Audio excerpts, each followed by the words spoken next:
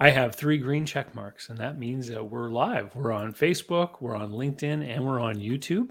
And welcome, everyone.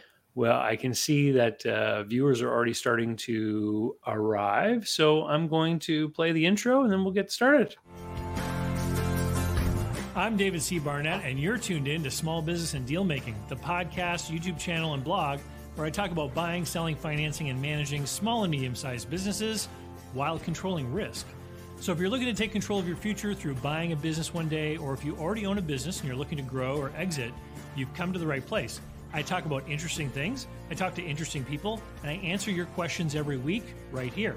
So be sure to hit like and be sure to hit subscribe, and let's get to it. Well, welcome everyone. Hi there to viewers who are starting to come into the stream. Dave Barnett here, and today we're going to be talking about vision and intention. But I think to begin with, why don't we have some introductions from my two guests? And Sir Stephen, it's your first time on the show. Why don't we begin with you? You tell us a little bit about your background. When I was doing some research on you, I found that you had a very interesting career in the world of finance. Why don't you tell us a little bit about that and how you transitioned into what you're doing today? Thank you. I will. As you said, I've been in finance all of my life, all of my business life, which has been about 30 years. Started off in investment banking in Germany, of all places, in the mid 1980s. Transitioned to investment management, and then from there, running my own balance sheet. With a focus on small, medium-sized businesses, both private and public. I was responsible for building, with a partner, one of the first publicly quoted restructuring companies in Germany, which was very successful. Got into restructuring, deep value, distressed for a number of years, and transitioned recently during the pandemic, when I couldn't travel to any businesses anymore, to advisory work. And I'm having to say that I love that, and have specialized on a process called visioning, which is helping business owners be really specific about what their intention is and what their plans are for the business 3 to 5 years outside of their normal planning horizon, which is a very intimate and detailed consulting program that I do with leaders. And that's, I think, brought me to your studio today. Well, I can imagine it's intimate and detailed, because what you're asking people to do is to stop being busy and to actually start thinking about what something is going to look like, and they have to make some decisions. And we sketched out some of the items we wanted to talk about, and I have some ideas about that. Mike, you've been on the show before. Why don't you let anyone who's new have an idea of who you are and what you do every day? Sure. David, great to be back. I am a 8-time small business owner. I've been lucky enough to have 4 successful exits, and parlayed that experience into my current venture, which is Exit Oasis, where I coach small business owners who are interested in preparing for sale. And so that's kind of brought me to the space that put me in a place where Stephen and I started having some conversations around what is it that keeps small business owners from being able to exit successfully. So excited for the conversation today. Well, and the conversation is really settling around 2 words, because and each of these has come to the table from one or the other of you, but we're talking about intention and we're talking about vision. And so Mike, why don't you begin? What you're using the word intention, and so how did this first come to light in your work with business owners? Yeah, great.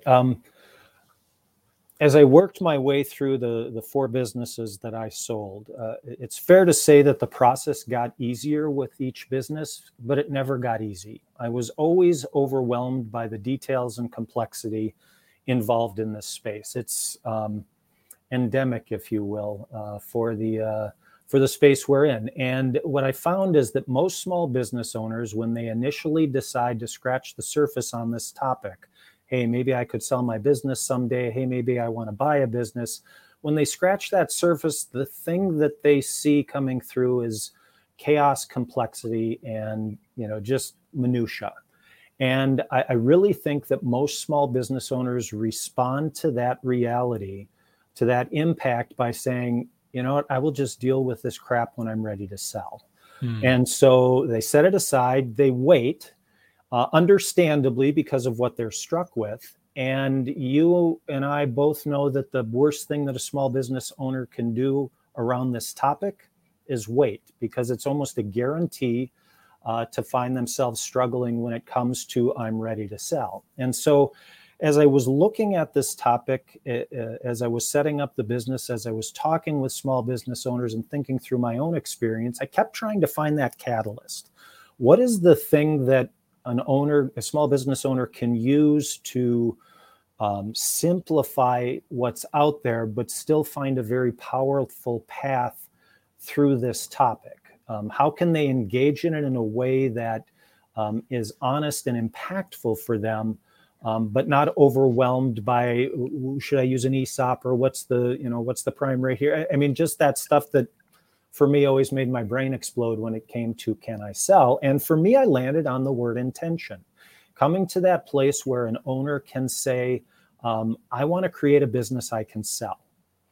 That's my intention, and everything follows from there. And so I started putting some content out around that and started having some more conversations around it, which led to the conversation that Stephen and I started, where we started to explore that intersection, that collision, that cohesion between intention and vision. And so that was kind of my journey to intention. Okay. And so, and Stephen, when I think of vision and planning and whatnot, I don't think about anything that has specifically to do with business ownership or business management. In my mind, it's more to do with sort of life planning. Of course, what to do with the business, if you're a business owner, has got to be a big component of that sort of life view. Can you add a little bit and show us a little bit about what you are talking about when you talk about a lack of vision? Is it just that the person can't imagine what life will be like after they leave the business? That's part of it. But you're right to point out that the word vision is used in many different contexts. It's got a semi-esoteric life planning aspect to it. Vision boards are something that we think of with people cutting pictures out of all the lovely things they want to have, that give them some sort of energy around it. But I learned the specific change management technique of creating a vision of success from a gentleman called Ari Weinzweig, who some of your viewers may have come across. He runs a business with his partner in Ann Arbor called Zingerman's. They're one of the most famous delis in America. I think they have the best Reuben in the universe, according to Zagat's. And they are a small giant, and a small giant means they're part of the small giants community. They were featured in Bo Burlingham's book that I know that Mike has on his shelf behind him, because one of the first things that I saw when we had our first conversations. And small giants are companies that choose to be great instead of big, and they have a certain number of techniques that they use to manage their businesses. Open book management is one of them, and the other one that was developed by Ari and his partner is a very specific process called visioning, which, for anybody who knows Stephen Covey and the 7 Habits of Effective People, I think number 1 is begin with the end in mind. And visioning for business is exactly that. It's a change management process that starts off with the desired change and then works backwards to the present. And there are a number of different aspects or characteristics that describe the vision in the way that I interpret it. Number 1, it has to be really specific. Specific in terms of the timing or the point in time at which you are visioning. It has to be well beyond the planning horizon. In other words, if you're used to doing 12-month budgets or 18-month budgets or rolling 12-month forecasts or whatever it is, it needs to be way beyond that. It needs to be free from any question of how to get there. So you've got to be able to free yourself from the how, which is one of the most difficult things for a business owner or entrepreneur to do, because they are constantly thinking of how to solve problems, how to do things, how to get from A to B. This process requires them just to not do that at all, and instead leap out into the future at a very specific point, 3, 5, 7 years ahead, depending on the size of the business and a couple of other things. And then to be very specific about what success means. And effectively, they're answering the question, if we do what we say we're going to do consistently and to the best of our ability, where does that lead us? What's the place that we end up in at a very specific point, a milestone? It doesn't have to be the end of the business, but it's a milestone in the business that's far enough away for you to, if you like, paint that in as much detail as possible. And as much detail as possible describes not only the financial performance of the business, but the culture of the business, the type of clients that it has, the impact that it has on its market, the effect of its strategy, the compound effect of living its values genuinely.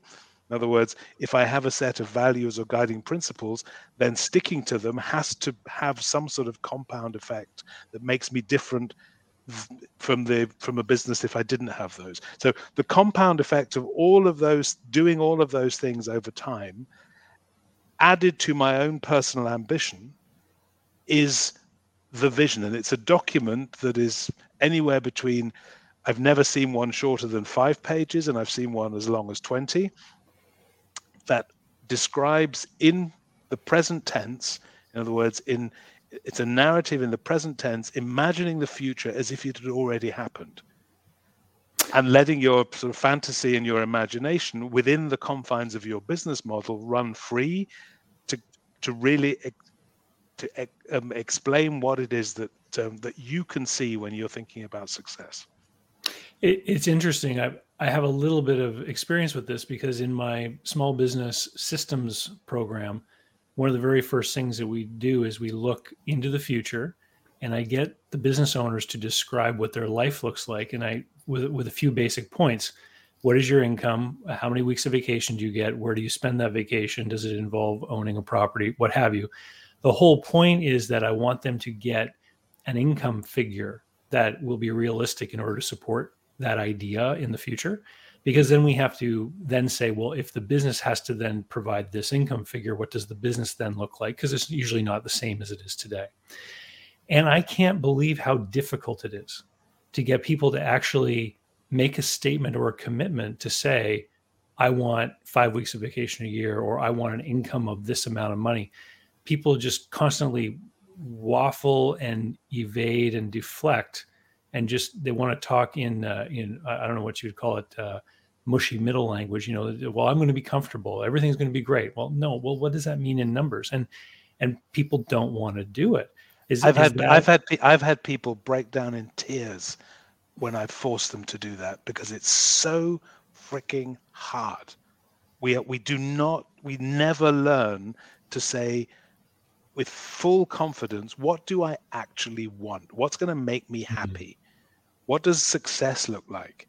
It's, as long as it's just this vague, you called it mushy, unspecific cloud sometime in the future, with no accountability for actually getting there, you can live in this unpleasant present with this idea that somewhere in the future it's going to be better, but without ever having to do anything about it. And you can die with that future still unreachable out there, and it's very, very difficult.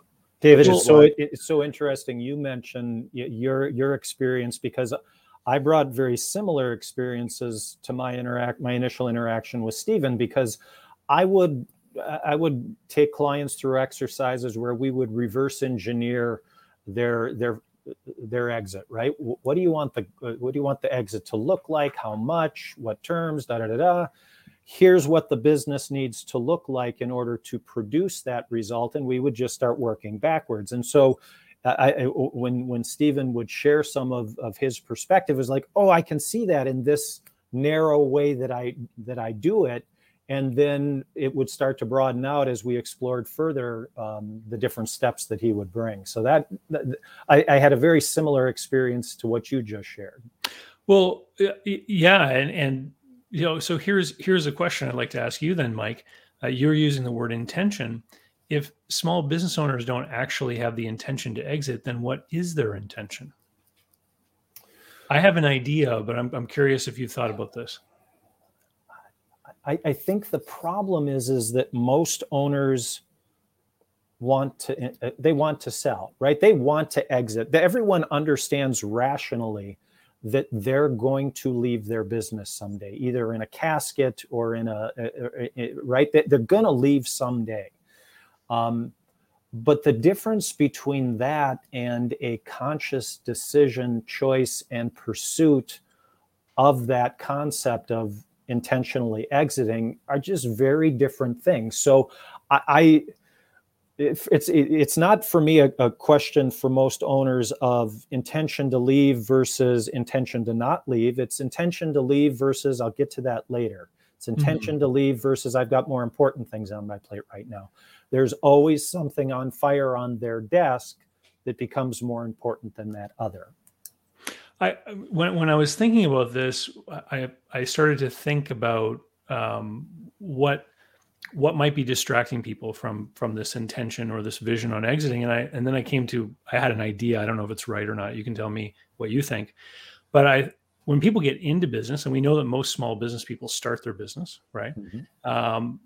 There's very strong vision and intention in that moment, because people have to work really hard to try to get the enterprise to the point where it can start to provide for them and create that cash flow. And I'm wondering if the intention never properly readjusts.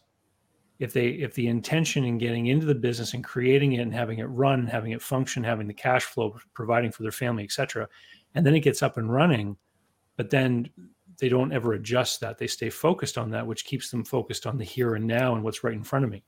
And the busyness. Again, it's like you were listening in on some of the conversations that Stephen and I had, because we went back and forth with these words. I'm not the NSA, Mike. Several times. And it's funny, Stephen, do you recall what the turning point for us was on that? When we came to the three key elements of vision that you shared from, I forgot Mises. Yes, that's it. I do. Do you want to?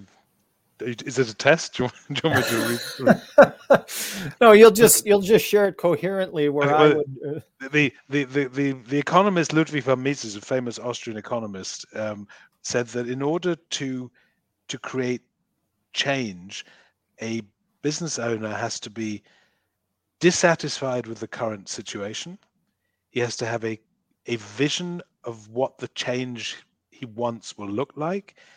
And thirdly, he has to believe that change is possible. And there are lots of people who are dissatisfied. And I think Mike's sort of basic premise was most business owners are dissatisfied in some form or another in that small business space, or they have a sense that they might well be very dissatisfied in the future, but don't want to think about it.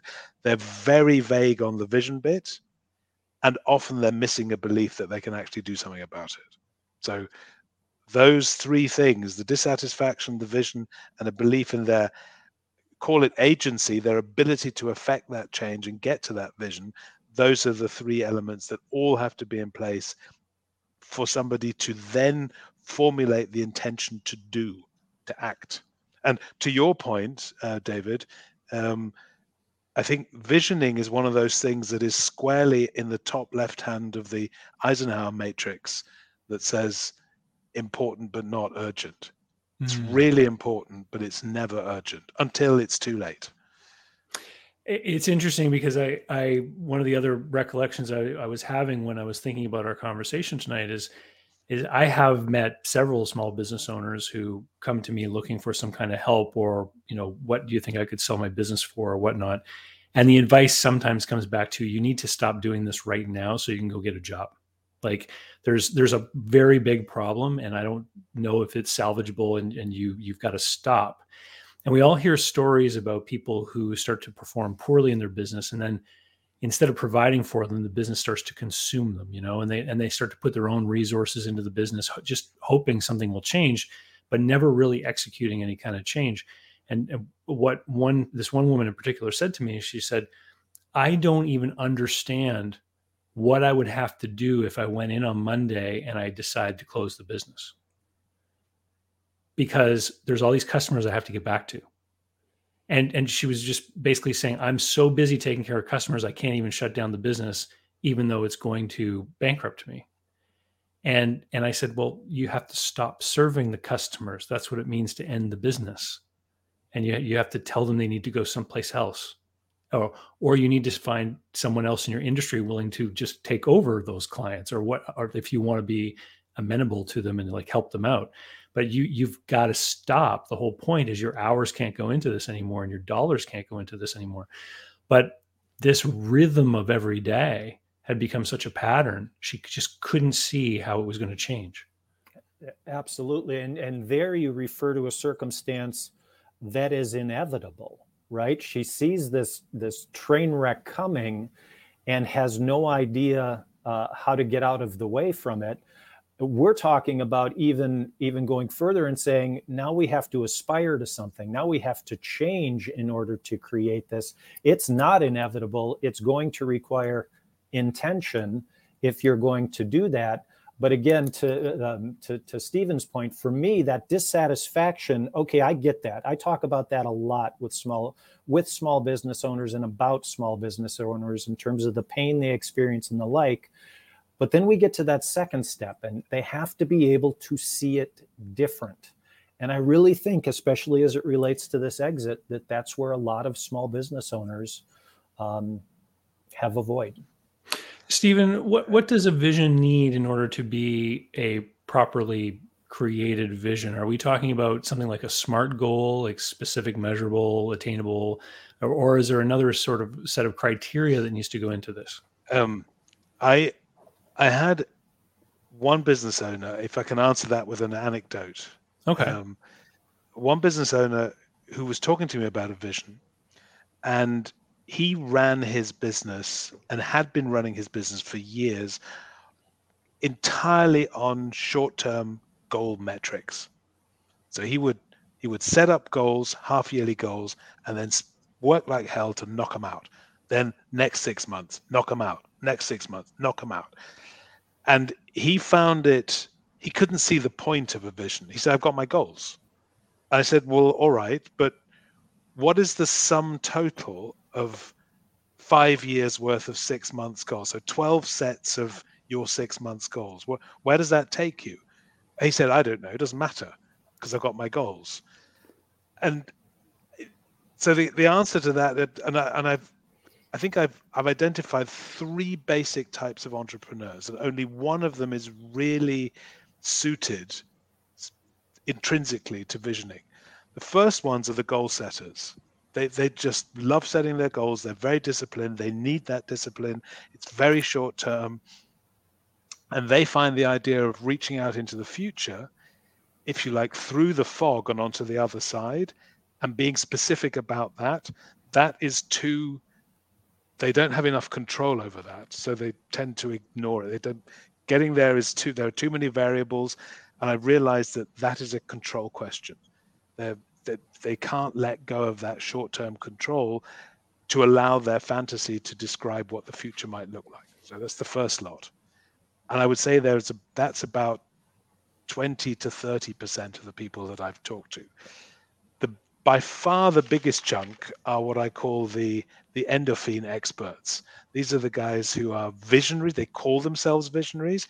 Everybody around them calls them visionaries, and they are very good at pumping up the energy around some aspect of excellence. We're going to be the best. We're going to get there. We're going to do this. And they can compact that into a slogan, which sounds like a BHAG, a big, hairy, audacious goal, but it's very mutable. And they're absolutely useless at real visioning, because the one thing they never want to give up is their opportunistic ability to react to whatever's happening. So they say, how on earth am I supposed to know what's going to happen in 5 years' time? Because I might have all these opportunities and I don't want to tie myself down. And that covers about 60% of the sort of entrepreneurial type. And then you've got maybe 10 to 15% who are what I call purpose-driven. They've got a very clear idea of where they fit into their market. They have a very clear idea of what their strategic purpose of the business is in order to serving their customers. They know the problem that they're solving, they know the value that they're bringing, and they know what change they can effect over the long term. They understand that the vision is a crucial element of explaining to people what the transformation is that their business is going to be affecting over a longer, and they know they need time for that. So the planners, the goal setters, and what most people think of as visionaries, who are very charismatic but difficult to tie down, they tend, between those two, that's probably takes care of, 70 to 80% of most entrepreneurs. And they find it really difficult to let go of those innate character requirements to actually go out into the future and vision. Does that make sense? Well, it's interesting. That second camp almost sounds a little bit like politicians, for example.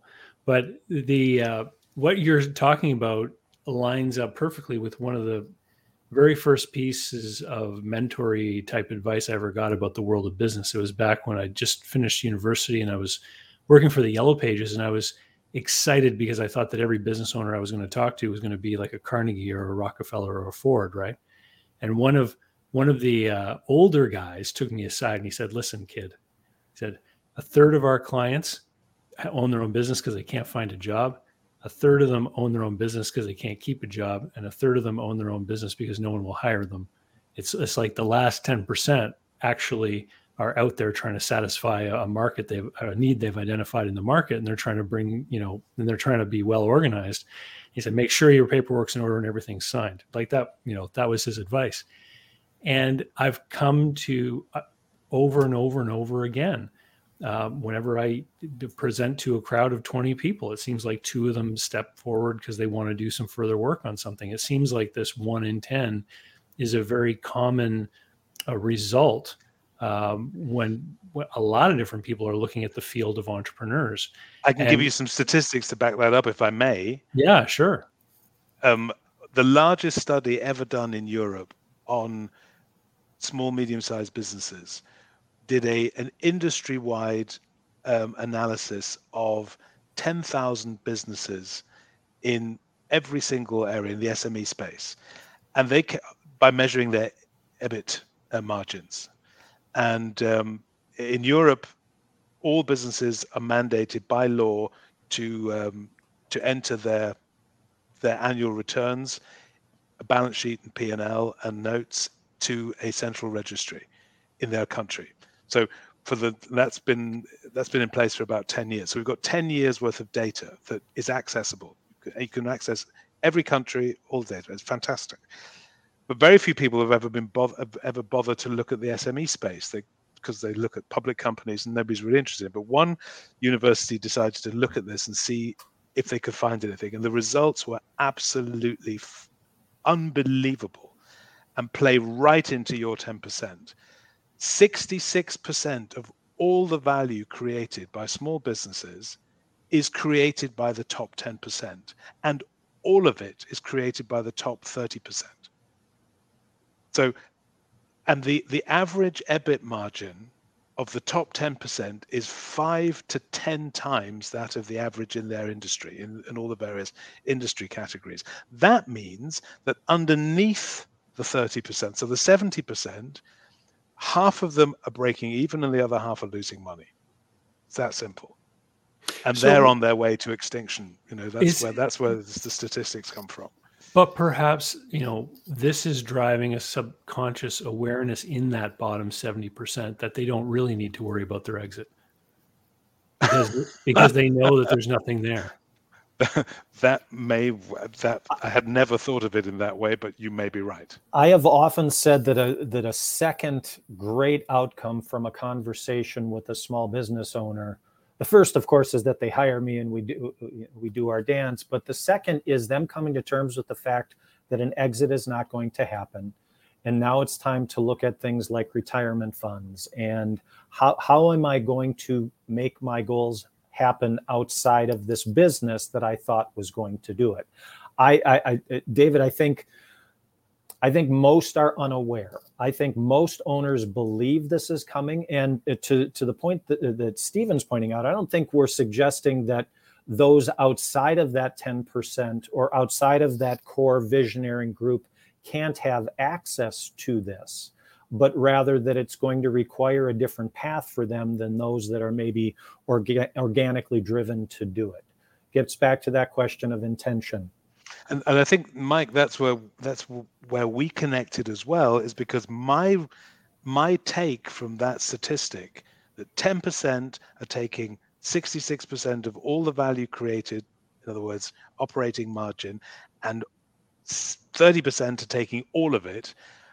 My condensed motto from all of that was there is no sector in business anywhere in the world where the returns to competence are as high as they are in the small business arena. In other words, just doing things reasonably well puts you ahead of most other people in the business and puts you into that area where you're actually one of the people creating value. Right. And that's extremely encouraging. You don't have to be brilliant. You just have to stop being crap. We've got Kevin, who's down in Lakeland, Central Florida, wishing us a good evening. Hello, Kevin. How are you tonight? And I'll remind everyone else that if you want to pop some questions into the comments, we will be able to address some of those as we move on here. Stephen, there's 5 questions that you had jotted down about thinking about vision. Why don't we talk a little bit about those? How old is the business? What transformation are you looking to achieve? How well do you know your business model? And there's a couple more. Is this sort of the starting blocks for somebody to create a vision? Well, I originally came up with those 5 because I kept getting asked, well, how long am I supposed to vision out? Can I vision out 5 years or 10 years? And it's a little bit like a crane. A crane has a long neck or a long hoist, and the further it goes out, the heavier the base needs to be. So if visioning is the stretch of the crane into the future, the further you go out, the heavier the base needs to be. What does a heavy base mean? And those 5 questions they're the weight load on keeping you anchored so that you can reach out into the future. So the older your business is, the further you should be able to go out, because there is less volatility around the probable outcomes. So if you're just starting up, your outcomes could be anywhere between 0 in 3 months' time and Facebook. Right. And so going out 7 years makes absolutely no sense, because the probability of that range is far too wide. So the younger you are, the shorter the crane is allowed to be.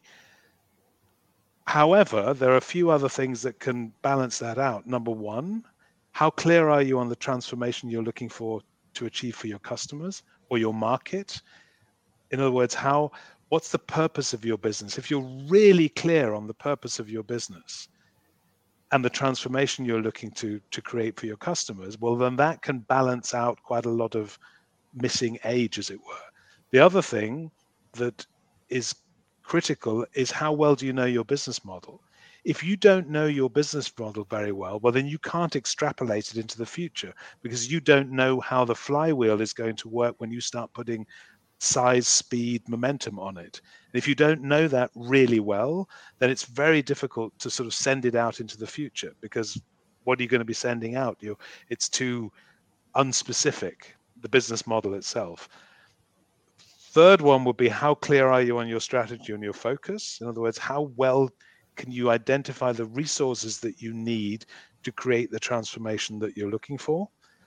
And lastly, how enthusiastic are you about your business? And enthusiasm can make up for a lot of missing, if you like, assets and specificity. If you're really enthusiastic about the transformation, about your business, about your market, about what you want to do, then also you can extend that a little bit further into the future. But that's where I usually start, sort of figuring out, where do people score on those 5 metrics? It's interesting that you talk about enthusiasm there in the last question, because when I talk about the top reasons why someone wants to sell a business, the number one most common reason that I came across when I had my brokerage open, and today when I'm dealing with people that want my advice, the number one reason is burnout, fatigue, and boredom. They are mentally checking out. They're not interested. And I find that people who are very enthusiastic about their business, they're not interested in thinking about the exit because they've got that builder mentality in place. They're excited about the next achievement that they're going to do, the next product, the next rollout, the next market, or whatever it is that they're going to do. And we all know that if you're going to exit a business, the time to exit is when everything's on an upswing, right? When you're growing year after year and everything's doing well and the profits are growing every year, like that's the time on paper that everyone's model will point the needle to the highest point for your business. How do you get someone who's really enthusiastic? How do you get them to realize now's the time to actually make the plan to get out of the thing that you love? Mike, I think that's one for you. It's a great question, and I think the truth behind it is that it's a continuum, right? You just described somebody at the I hate this place end and somebody I never want to leave end, but most of us as owners are somewhere in between. And what fascinates me about those in between folks is that if we flip this thing on its head for a second, let's talk about people going out to buy a business for a moment, which David, you obviously deal with all the time. What do they run into constantly? Okay, they talk to the person who wants to get out. Ooh, I don't want to have anything to do with that. Those on the other end, yeah, maybe they're not interested in selling. So they're talking to the people in the middle, and most of those in the middle fall into the place where we titled this, Can You See Your Exit? They can't see their exit, even though they might be in a place where they're open to exploring it. I've had owners and I've had buyers who come to me and they talk literally about the owner's head exploding. It's like the buyer is speaking in a foreign language. And that the inability for the seller to have an engaging conversation around this, whether they're enthusiastic or not, is hindered by their inability to actually see how this transaction could transpire, how my life could actually be that different. And so I'm intrigued by that. I hate it. I love it range, but again, most are in the middle somewhere. And when you're sitting in the middle there, hopefully you're a little more open to the conversation than you are on the one end. We have an interesting question here from a viewer. CF says the best practices to approach the seller to negotiate. And I'm going to spin this a little bit with the topic that we're using here tonight. Should we, if we're going to buy a business, be talking with the seller about their vision?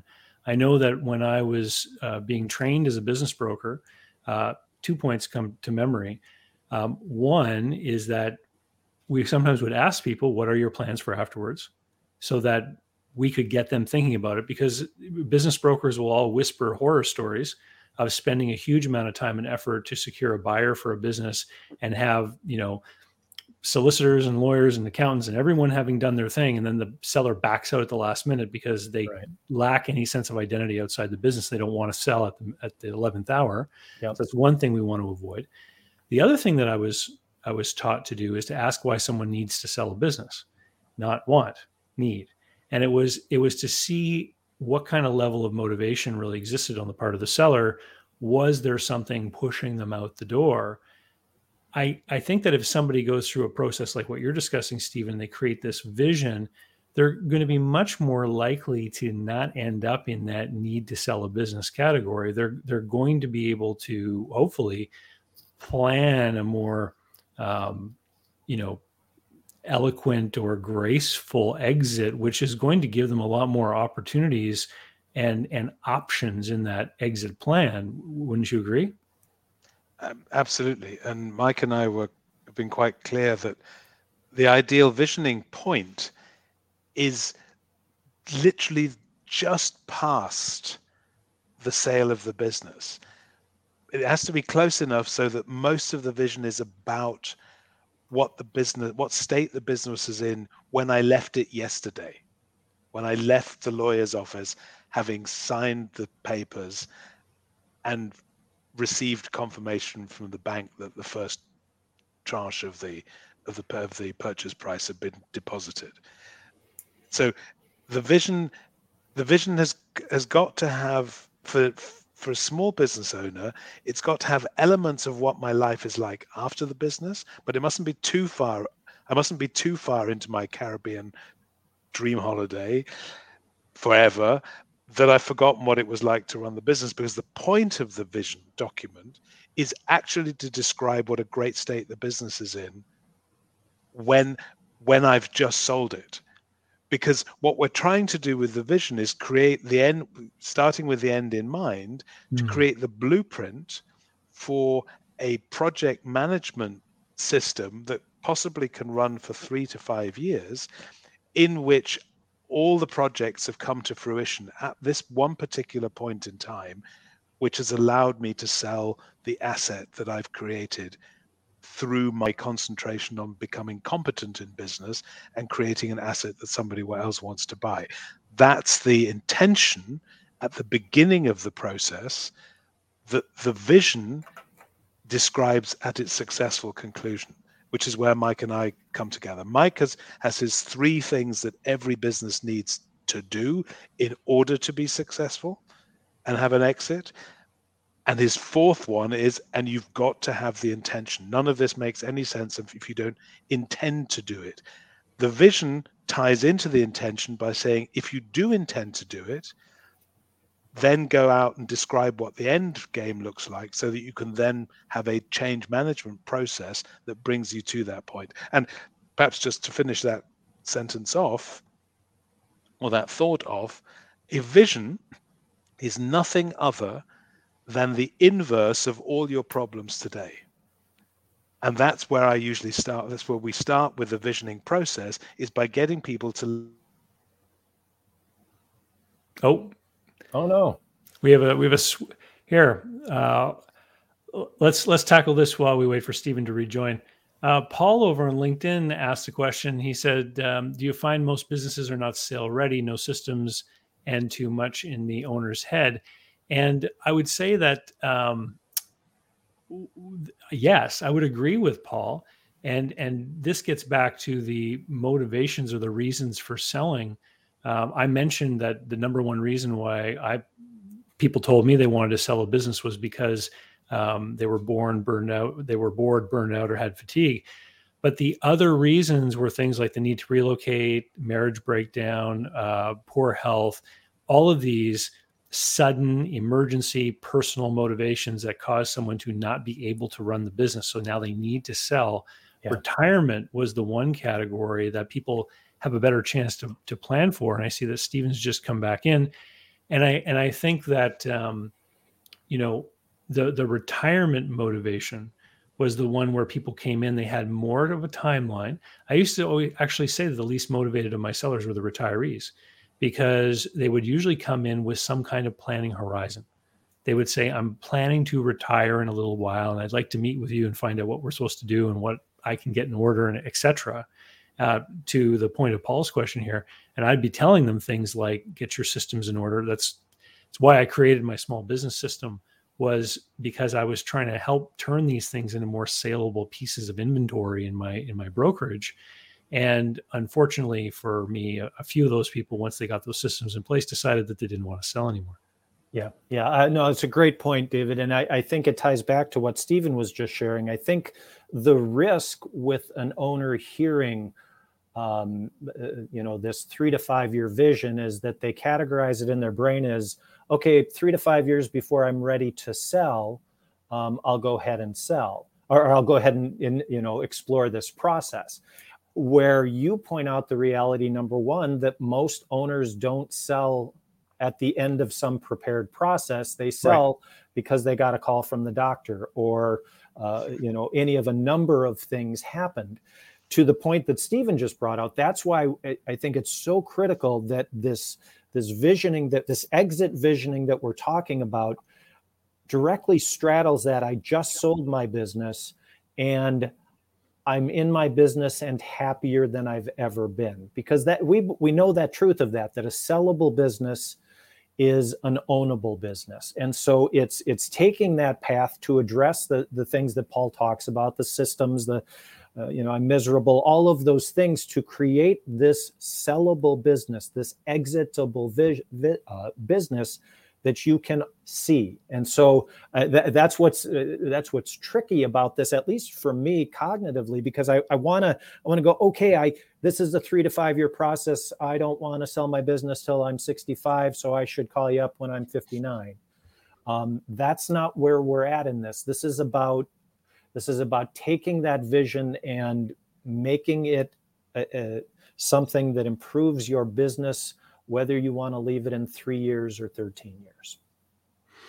I think it has to do with self-image as well. If you are going to exist within the framework mentally of being the entrepreneur, the business person who wheels and deals and serves clients and everything, then this is it should be one of the plays or one of the moves that you're expected to make within the framework of that self-image.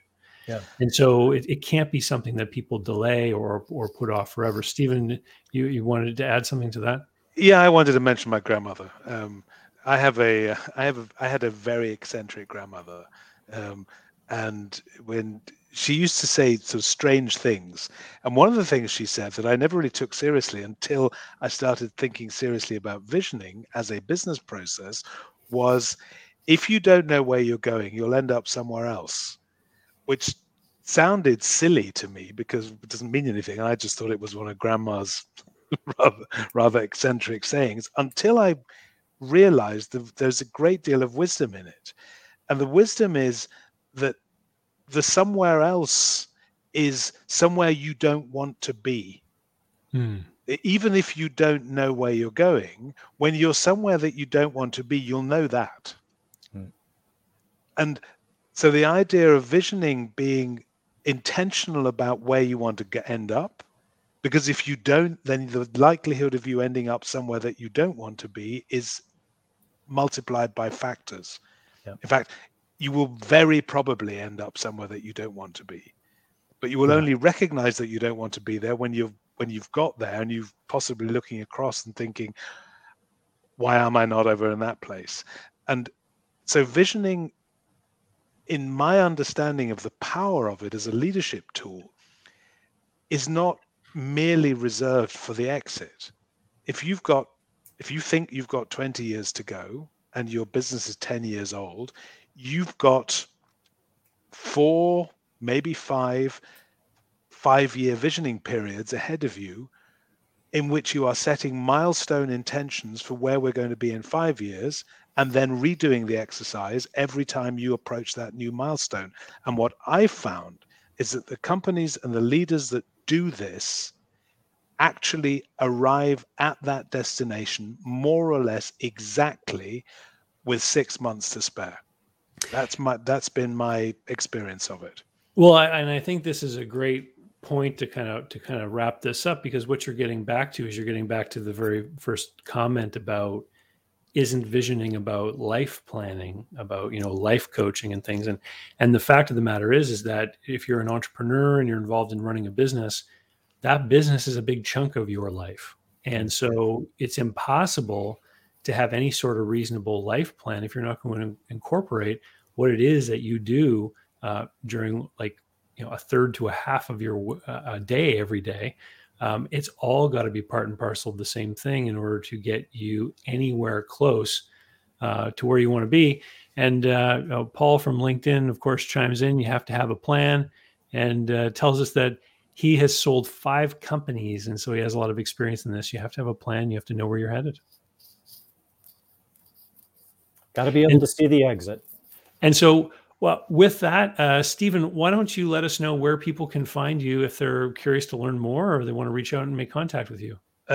They can find me on in LinkedIn, of course, where I have a slowly growing presence. It's where I met Mike about 6-7 months ago. Been very serendipitous. So look for me at Stephen Wilkinson on LinkedIn, or go to goodandprosper.com. You can find us there. And Mike and I will be offering normally I do this visioning one-on-one with leaders. It's an expensive process. Mike and I have been exploring what the best possible format would be to make this accessible to small business owners. And we have decided that a mastermind group with 8 to 10 people over exactly the same length of time as it would take us to do a one-on-one vision, so around about 3 to 4 months, we think we will be able to give an almost identical degree of intimate support and structure to business owners wanting to go through that process for themselves. And we will be launching that over the next 6 weeks, and aiming to start at the end of March, the beginning of April. So okay, limited places. Yeah. And Mike, where can people reach out and find you? I am active on LinkedIn. That's the best place to see me, or check it out at exitoasis.com, and you can reach me there through the contact. So what I'm going to do is as soon as this live stream is over, I'm going to update the show notes for everyone who's watching this currently or in the replay, and I'll include the LinkedIn URLs for both of you. And when you put your package together and you're looking for recruits, let me know, and I'll update the show notes again to put a link to where people can find information about that. And we've got Paul saying, "Great job, guys," and I couldn't agree more. It's been great to have both of you on, and I can't wait until we get a chance to talk again. And for everyone out there who's tuned in on LinkedIn or YouTube, I'm very excited because I had a huge milestone this weekend. I was 12 people away from getting 20,000 subscribers. And so I went to Twitter and I posted an image of my standing, 19,988. And I said, "I've got a huge OCD problem, guys. Can you please, I need 12 volunteers to submit, to sign up and subscribe." And thanks to Twitter, we shot right past it. We last time I checked, it was 20,040. So thank you very much, everyone. I remember when you had a measly 10,000 subscribers. I remember when I had 3,000 subscribers.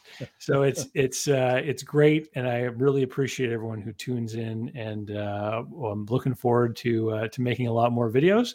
And with that, we're going to wind things up, and we'll see you all soon. Thank you so much, David. Thanks. So how can you learn more about buying, selling, financing, and managing small and medium-sized businesses? Easy. Head over to my blog site, davidcbarnett.com, where you can learn more about me and how I work with my clients. You can learn more about my books and the online courses that I've prepared for you. You can find out about how to subscribe to my email list, the YouTube playlists, etc. There's literally hundreds of hours of content there, all for free, and I'd love for you to be my guest. Special thanks go out to Jeff Alpaugh Customs for being my tailor. Men all around the world can look dangerous, just like me, with the help of Jeff Alpaugh Customs. JeffAlpaugh.com. Use the code DCB10 to save. They handle multiple currencies and ship anywhere you happen to be.